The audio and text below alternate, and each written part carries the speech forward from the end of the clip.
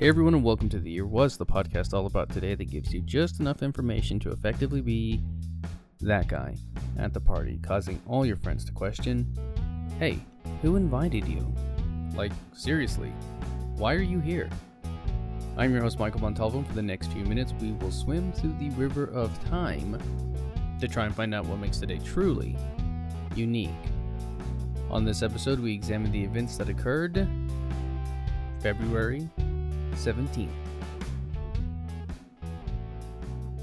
Superheroes have dominated the world of pop culture for the better part of the last 20 years. We see them in film, in comics, music, TV, radio, and more. With Disney Plus and their newer shows like WandaVision and Falcon and Winter Soldier, and really the continued future plans of both Marvel and DC, it shows no sign of really slowing down. The superhero genre encompasses the well-known like Spider-Man and the lesser-known such as Hellboy, who had a reboot in 2019 that we will not discuss here. But it all had to start somewhere. So where did it start? Well, it all depends on what you consider to be a superhero. As we know, a superhero is a morally righteous hero in fictional work who has extraordinary or superhuman powers.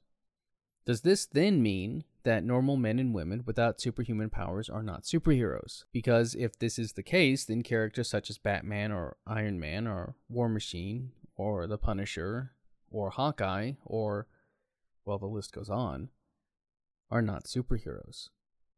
And that goes all the way back to the creation of stories.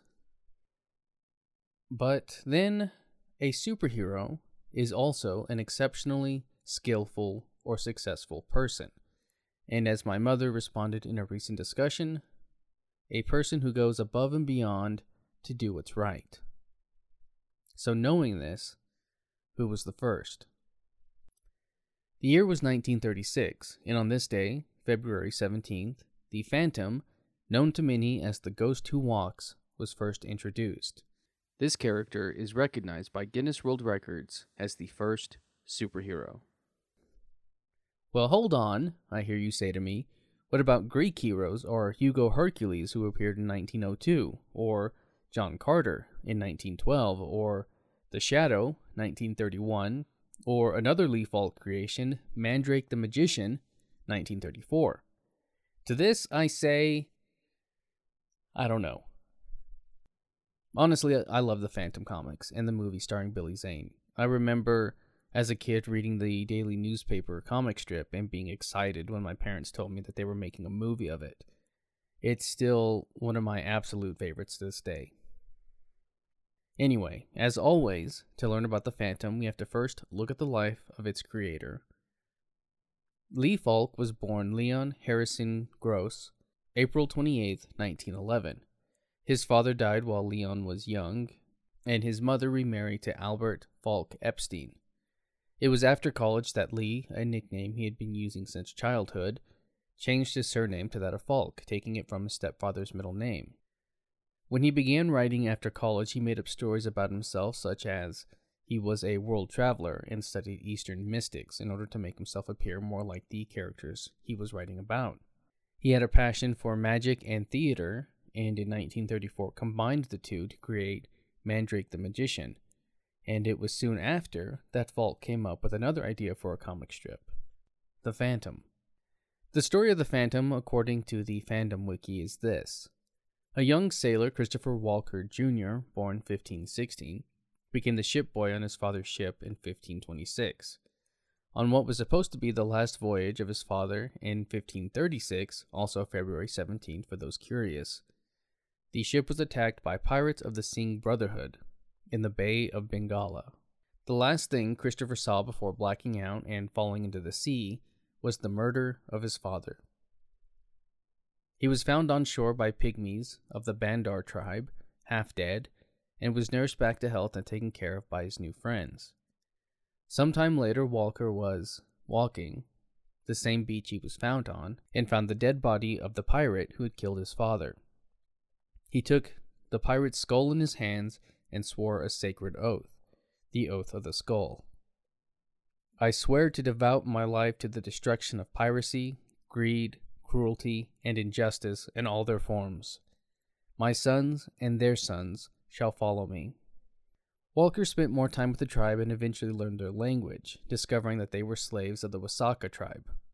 He walked to the Wasaka camp and asked for the Bandar tribe to be set free, but was captured, although he was soon saved by a group of Bandar raiders. It was then that he learned of an ancient Bandar legend of a man who came from the ocean who would save them from slavery, and so went to work making this prophecy come true. He made a costume inspired by the demon god of the Wasakas and went to the village with the Bandar army. The Wasakas were terrified that their demon god was here and were fought back, and the Bandar were set free.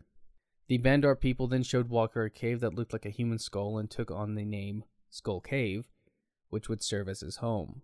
When Walker died, his son took up the mantle of the Phantom, as did his son after him, and this led many people to assume that the Phantom was immortal, a man who could not be killed, the ghost who walks.